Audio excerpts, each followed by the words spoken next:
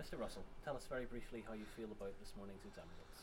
I'm delighted with the exam results this year. There's an improvement in performance yet again. These are very difficult exams, and they're testament to the very hard work that Scotland's young people put in and the very hard work of teachers and schools. All in all, I think we should be very proud of what has been achieved, and we should celebrate it with those who've had success. And what would you say to those who think these exams are too easy this year?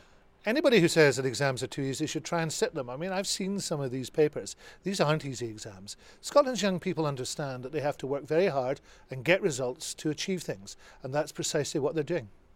And finally, if somebody hasn't quite got what they expected, be it better or worse, what can they do now? Well, nobody should panic. If you haven't got the results you really wanted, or you've got a bit of a problem, there is help available. The first thing you should do is ring the helpline that can give you some help and advice, and that's on 0808 100 8000. 0808 100 8000, and you get some of the answers you're looking for, because some people do and will have a problem, but those problems can be solved, and there's always something available. We've got opportunities for all in Scotland, a scheme that makes sure that everybody between 16 and 19 will get an offer of education or training if they're not in a job. So there will be something for you.